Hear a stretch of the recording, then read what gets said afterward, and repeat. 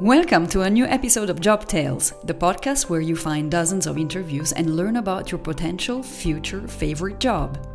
Today's guest is Raphael Galeuchet.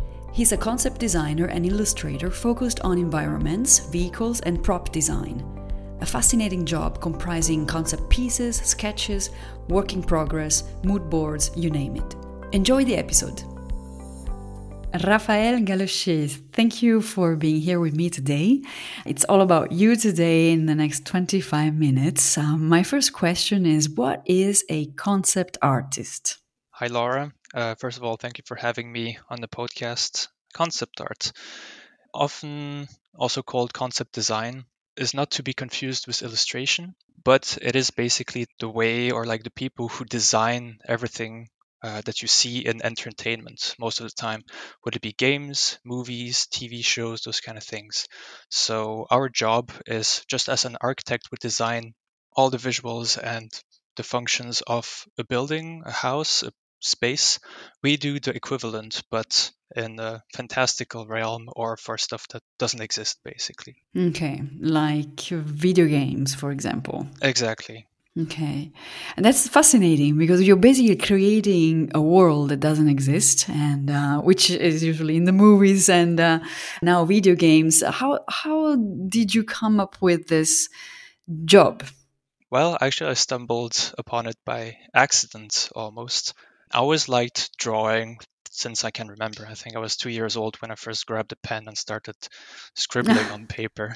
And Nice. ever since, I actually never stopped. But at some point, I got interested in digital art. So I got my hands on a tablet and was looking at tutorials on how to use, which tools you can use on the computer to draw those kind of things, since I only had traditional mediums back then or until then. And that's when I saw that a lot of people were illustrating cool stuff online, and of course also concept artists who use digital mediums to design for those games and movies. And being a huge movie fan, big gamer myself as well, I was like, what? Oh yeah, that's right. People probably, there's someone out there who designs for those titles, for those movies, for those games. And yeah, that's how I discovered the profession. And after digging a bit deeper into it, I was like, yeah, sounds like something I would like to do. So Ah, fantastic. So yeah, I came out of your passion for drawing, and did you start learning about these tools and then use them yourself? Was it like you were like self-taught? yes, until that point, I never really took drawing classes. So I was basically stumbling through what I could acquire online to better myself and just drawing every time I had the chance. And at first, I wasn't actually planning on pursuing this career. I was still studying in high school in math and physics, planning to become an engineer, actually a civil engineer. But after, yeah, I realized I wasn't the best of my class at it, and I decided to do my military service, which is mandatory in Switzerland, Mm. before making the jump directly into university, which my friends, or most of my friends, didn't do. And well, they kind of all failed their first year there. And I was like, okay, maybe it's not the best idea for me to follow that path. And I always had this. That's actually exactly the time when I discovered concept art, at exactly that time. And I was kind of evaluating my options.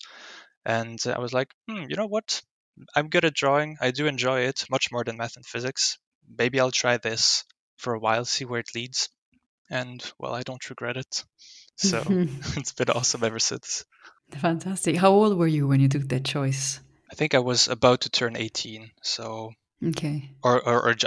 sorry, about to turn 19. I was 18 when I joined into the military. Yeah. And well, at the end of it, after a year, yeah, I was about to turn 19. Great. So does it mean that you went to do some studies related to concept art? Yes, yes, yes. So after Okay. doing a bit of research online, I found that there are a few programs actually that offer education in that field. Sadly, not in Switzerland, or there was a few, but the best ones were mostly outside of Switzerland, which Switzerland has a lot of industries, but entertainment is not one of its strong strong points, let's say. Assets. um, Yeah. so yeah, I was looking at places like the US, Canada. There were a few also in Asia and so on. So I was looking at what was out there, and that's when I narrowed down to a small list that I applied to. and got accepted at Vancouver Film School, in Vancouver, Canada. So Ah. I spent a year there, following my leap year after the military. Yeah, it was a 1 year program where they taught us basically all the different tricks and different tools and really what concept art is. It was more focused on animation. I knew I wanted to Mm. do more games since, like I said, I'm a big gamer and that's really something that I'm passionate about. But yeah, that's where I got started and learned. Fantastic. What Yeah. are, can you name a few programs that you're using? Oh yes. Oh, I yes. think my two main programs that I spend most of time with are Blender, which is a free 3D software that Okay. covers everything from basic polygon modeling, sculpting in 3D, texturing, and rendering, which is what the main areas are that I use it for, and Photoshop Hmm. from the Adobe Creative Suite, Yeah. which allows me to do a lot of post processing on the images that I render out of 3D, and Hmm. also just all the initial phases of sketching. I would use it just like you use pen and paper basically, but in a digital form with a canvas I can scale infinitely. So those are the two main ones. There's of course a lot of other programs that are a bit more specialized. Marvelous Designer, for example, for cloth simulations, Adobe Illustrator for more like vector graphics, those kind of things that all Hmm. tie into my workflow. But yeah, those two programs are what I use most. Okay, fantastic. And so you are you doing mainly stills, or let's say concepts and sketches, pieces, or are you also getting into animation? Actually, animation is a bit on my list. So if you think of concept art, it is not supposed to be the final product. We're basically there to visualize an idea and communicate Hmm. it as efficiently and effectively as possible to the production teams who are actually going to build our assets so that they work in game. So the more Hmm. information we can give them, honestly, the better it is. So if we have an idea, okay, this trapdoor in this spaceship would open this way and animate in that sequence, we can try and sketch it out, but animating it yourself could definitely help. So that's on my to-do list to learn more about it. Okay. But yeah, I'm not that good at it right now. I have seen some sketches on that you have done, and they look very impressive. Especially to me, Thank you. I'm really not into this field, and I'm very bad at drawing. So I'm very much in awe. Yeah. I'm your biggest fan, and so what is really attractive is also that because when you're creative. Like you are, and many artists are, you can really put that into, yeah, you can create a world that you can make your client visualize something that maybe he or she had never thought of. And my next question is like, can you mention a couple of jobs that you've done, since you're independent, if I understand correctly, that you've done for your customers to help visualize a world maybe of a video game, or a world of a feature that they can use for their own work? I don't know if I can talk about any specifics really, as most of it is under NDAs. Okay, But yeah, sure. Maybe past work, even the past work is even past still. work. But Okay. I could say though that whenever there's like someone who has an idea, oh, we need an environment, we need I don't know, a hangar, a nightclub, a battleground, a cockpit, those kind of things. Yeah, They generally have some basic idea of what they want. Hopefully, they already thought about how it fits into their game, into the narrative, who's going to pilot it, those kind of things, yeah. depending on how important that place or asset is.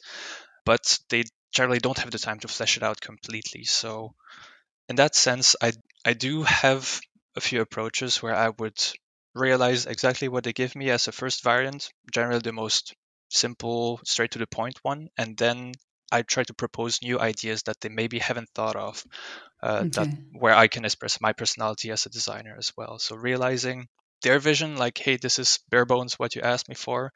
This is a few suggestions how you could improve it with variant B, C, D, you name it.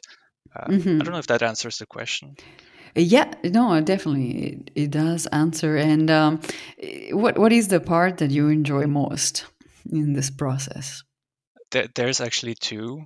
I like the very initial part where everything is still open. I just got the brief, and that's when ideas start going, and I start making connections and really dive into research to prepare basically for my exploration. Mhm. And then there's something that we call the Valley of Suck. So basically, you fall down as you start the project, and stuff doesn't go as planned, and it gets really hard, and then it takes a long time until it starts looking good again. But that's when you should just keep going, trust the process. And then what I really like is that final slope at the end where the design is kind of figured out. You did most of the work, and it's just those last 20% detailing, really making it shine, pop, refining it, and you can really see all your hard work coming together. I think those are my two favorite parts. So the two extremes in a sense. I see. Okay. And is it like a one man work, or do you work in a team? It really depends on the production. Actually, every project is unique. Whenever I'm hired just as a freelancer, generally I get one project that I have to handle. Yeah, basically see it through in that sense. Sometimes with input from the art director or some of the client feedback.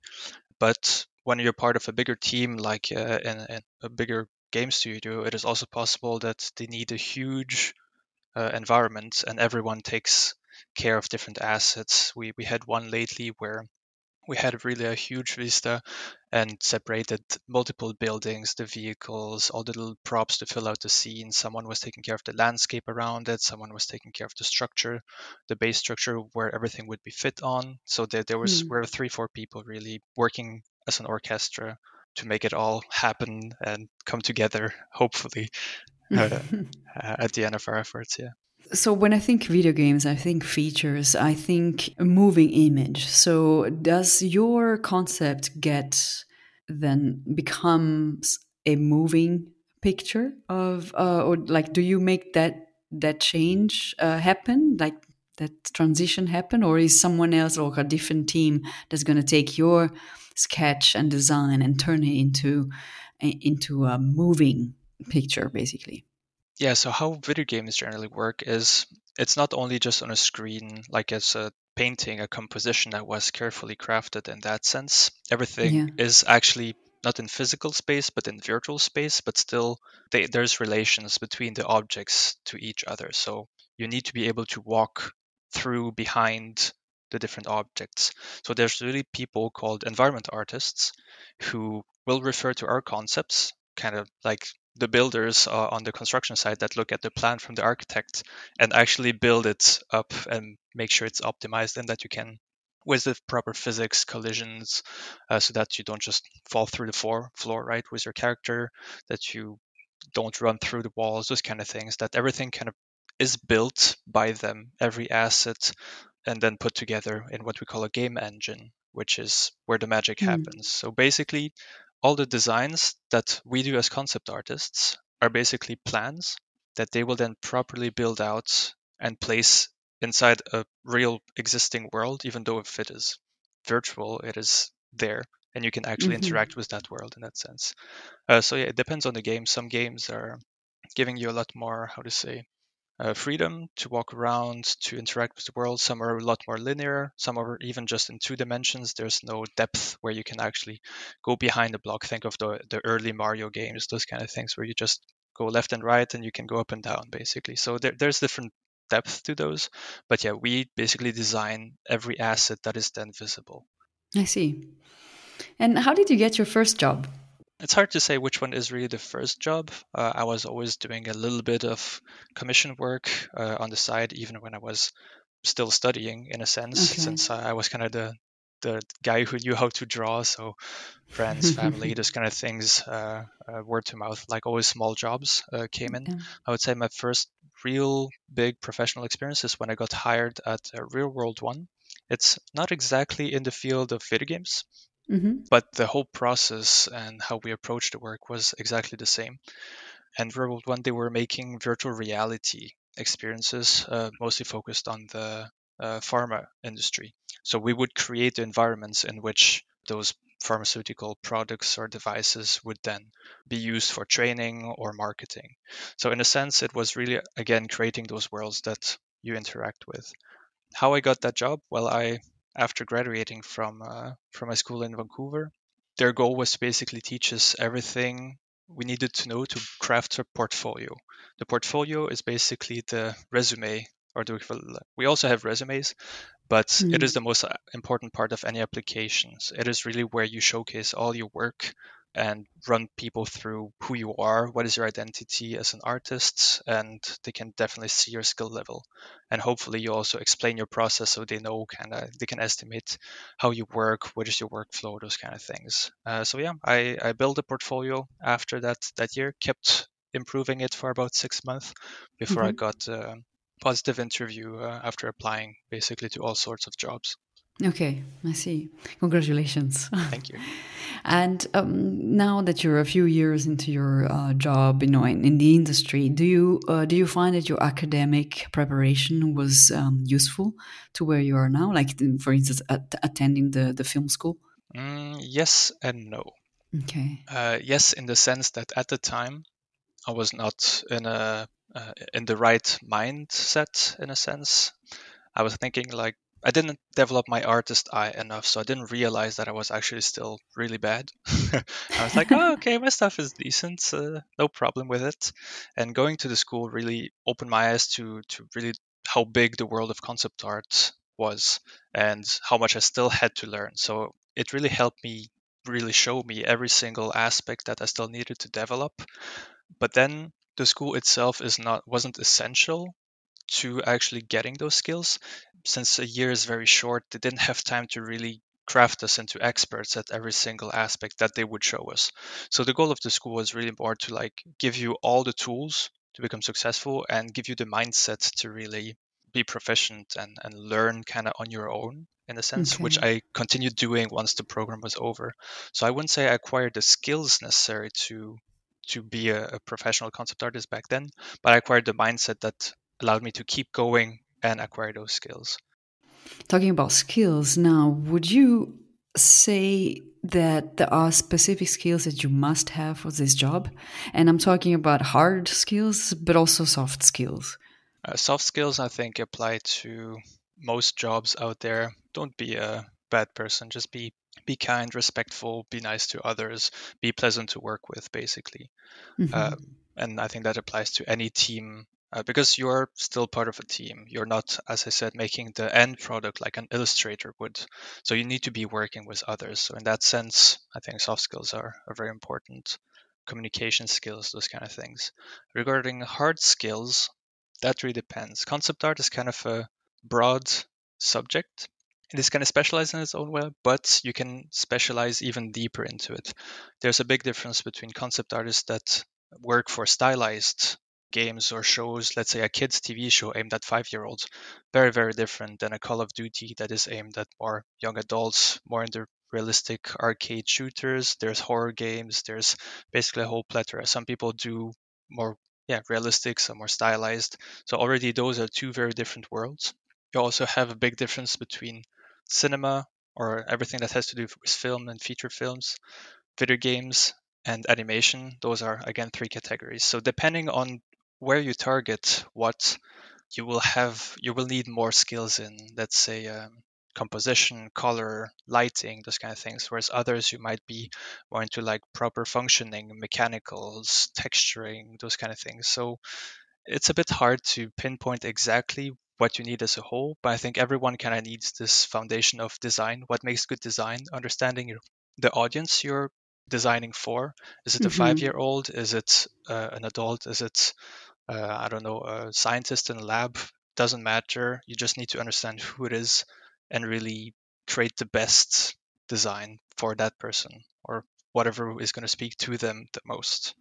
I see. And if you can pick one lesson you've learned in the past, what would it be? I would say actually it goes just into what I just spoke about is try to figure out what you want to do since there's so much you can do, and that was kind of my mistake in the beginning, is that I wanted to do a bit of everything.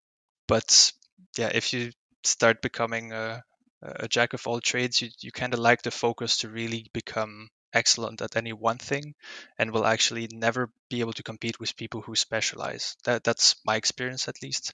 Hmm. You can always specialize later, but starting out in the industry, try to pick one thing that you really like, which I ended up doing being environments into a more realistic style and just double down on it, become really good at that one thing. And once you're good at that, then you can branch out into other parts of it. Okay. Looking at the technology that's affecting, a lot of people's jobs, I can think of yours specifically being enhanced or changed for sure, maybe on a monthly basis, with the use of new technologies, artificial intelligence, virtual reality, augmented reality. Are you already using these tools, and if so, how, in what way? Yes. Some of the tools that I use relatively frequently are virtual reality, just because it gives really this instant feedback and you can really see your creations come to life in front of you, which gives you much more, how to say, approachableness to your design. You can really feel if the distances are a bit off, those kind of things. I like to keep my designs Mm. functional. So this is a tool that really helps me explore complex shape and really put me at the center of my design, which I find super helpful. Regarding other technologies, well, obviously you need a powerful computer if you want to do 3D. So all those softwares are constantly getting updated as well. So keeping up with the latest specialized software is very important. But you can do pretty much anything also with outdated stuff. Now, the very sensitive topic lately is the one of artificial intelligence, notably the visual artificial intelligence programs that are out there at the moment. To name a Mm. few, there's Stable Diffusion, Disco Diffusion, Midjourney, DALI 2, those kind of things, where you basically type in, prompt an input, and an image comes out of it. I was curious at the beginning, really looked a bit to understand more how it was working. It is a bit scary, I need to admit. Yeah. And lately, people have found out that there's those algorithms have not necessarily been trained ethically on really free available data and those kind of things. I don't want to go too much into detail. There's people who cover it way better than I do. How I see it, however, impacting the future, because yeah, the genie has been let out of the bottle, right? I don't Mm. think the technology exists and it's been proven to be able to create amazing images and really catering to whatever anyone who's not artistically trained can just visualize and have something they imagine visualize in front of their eyes in seconds. Undoubtedly, I think it will take some artist jobs. Hmm. Now, I'm not as concerned right now in terms of my own position, just because when I see how much back and forth there's in production, how much camera angle changes we have, I don't know of an artificial intelligence that can be as granular as we are right now on the job and create those environments in 3D. That means rotating around them, like I said, to have it fully interactable and right now functioning mechanism as well. How do hinges open a door? It's not as precise at the moment. Yeah. Will it come? Maybe down the line. It's been progressing insanely fast. Sooner or later, it will dabble in there unless rules or laws are put into place to kind of slow it down. But when it Mm. comes to illustration, people who do book covers, for example, album covers, those kind of more editorial stuff on magazines, I think those are maybe the ones that are most threatened by it because those images can have a lot of back and forth, but there's not this depth and 3D and doesn't have to be as functional as, let's say, the door to a spaceship and its landing gear unfolding out of and how do the panels open. Hopefully Yeah. that made sense. At least that's how It I see does. it evolving and who it might threaten first. Thank you. And one last question, looking at your job as being very, it's a very sexy job and very interesting for a lot of young people who are listening, I'm sure. Is it very competitive? How big are the chances of someone starting, debuting today to get a job and actually continue in this line of work? Very interesting question. I think anyone who has the support to get started and really the drive and the will to make it can make it. Now, the problem is this job, I think, is very romanticized or idealized by a lot of people who just enjoy games and so on, but don't realize how nitty and gritty it can get once you're really in production and just solving those really tiny problems. It's not looking pretty, those kind of things. So you have to make enough research, I would say, to know that that's what you want to do. Mm. Because what I see is a lot of people want to do it. It's very attractive, like you said, seen from the outside. And once they get in there, they realize it's not exactly what they hoped for, that they really need to like put in years of study to actually get to the required level. And a lot of people lose their motivations in that regard. Now, the people who come in with the right mindset, I think if you put in the hours and are committed to really improving, getting better, getting feedback from your peers, anyone could make it. Now, which percentage that is, having been a bit in recruiting for some of the different studios I was in, I've seen that maybe 5 to 10% of let's say 10% of applicants are actually suitable for the job, and out of those, I would say 1 out of 10 gets maybe picked. So maybe it's a 1% chance to get any specific job, but 10% are definitely in the pool of having made it. But we also seen janitors apply for the position, so yeah. Really? Yes. Wow. Video games aficionados. Yeah, I think people are like, oh, it looks like a cool job. Let's cool try job, my yeah. shot, right? Yes. Right. Make your passion become your profession. Well, thank you very much, Raphael. It's been very interesting, super interesting to hear your story. And I wish you all the best for your future. Thank you. It was my pleasure. Good luck with the rest of your podcast. Thank you. Make your passion become your profession. I invite you to learn more about Raphael's job and watch some of his concept art on the website I've posted in the episode description. If you have a job you would love to share with us, write me at jobtalespodcast@gmail.com. Bye for now.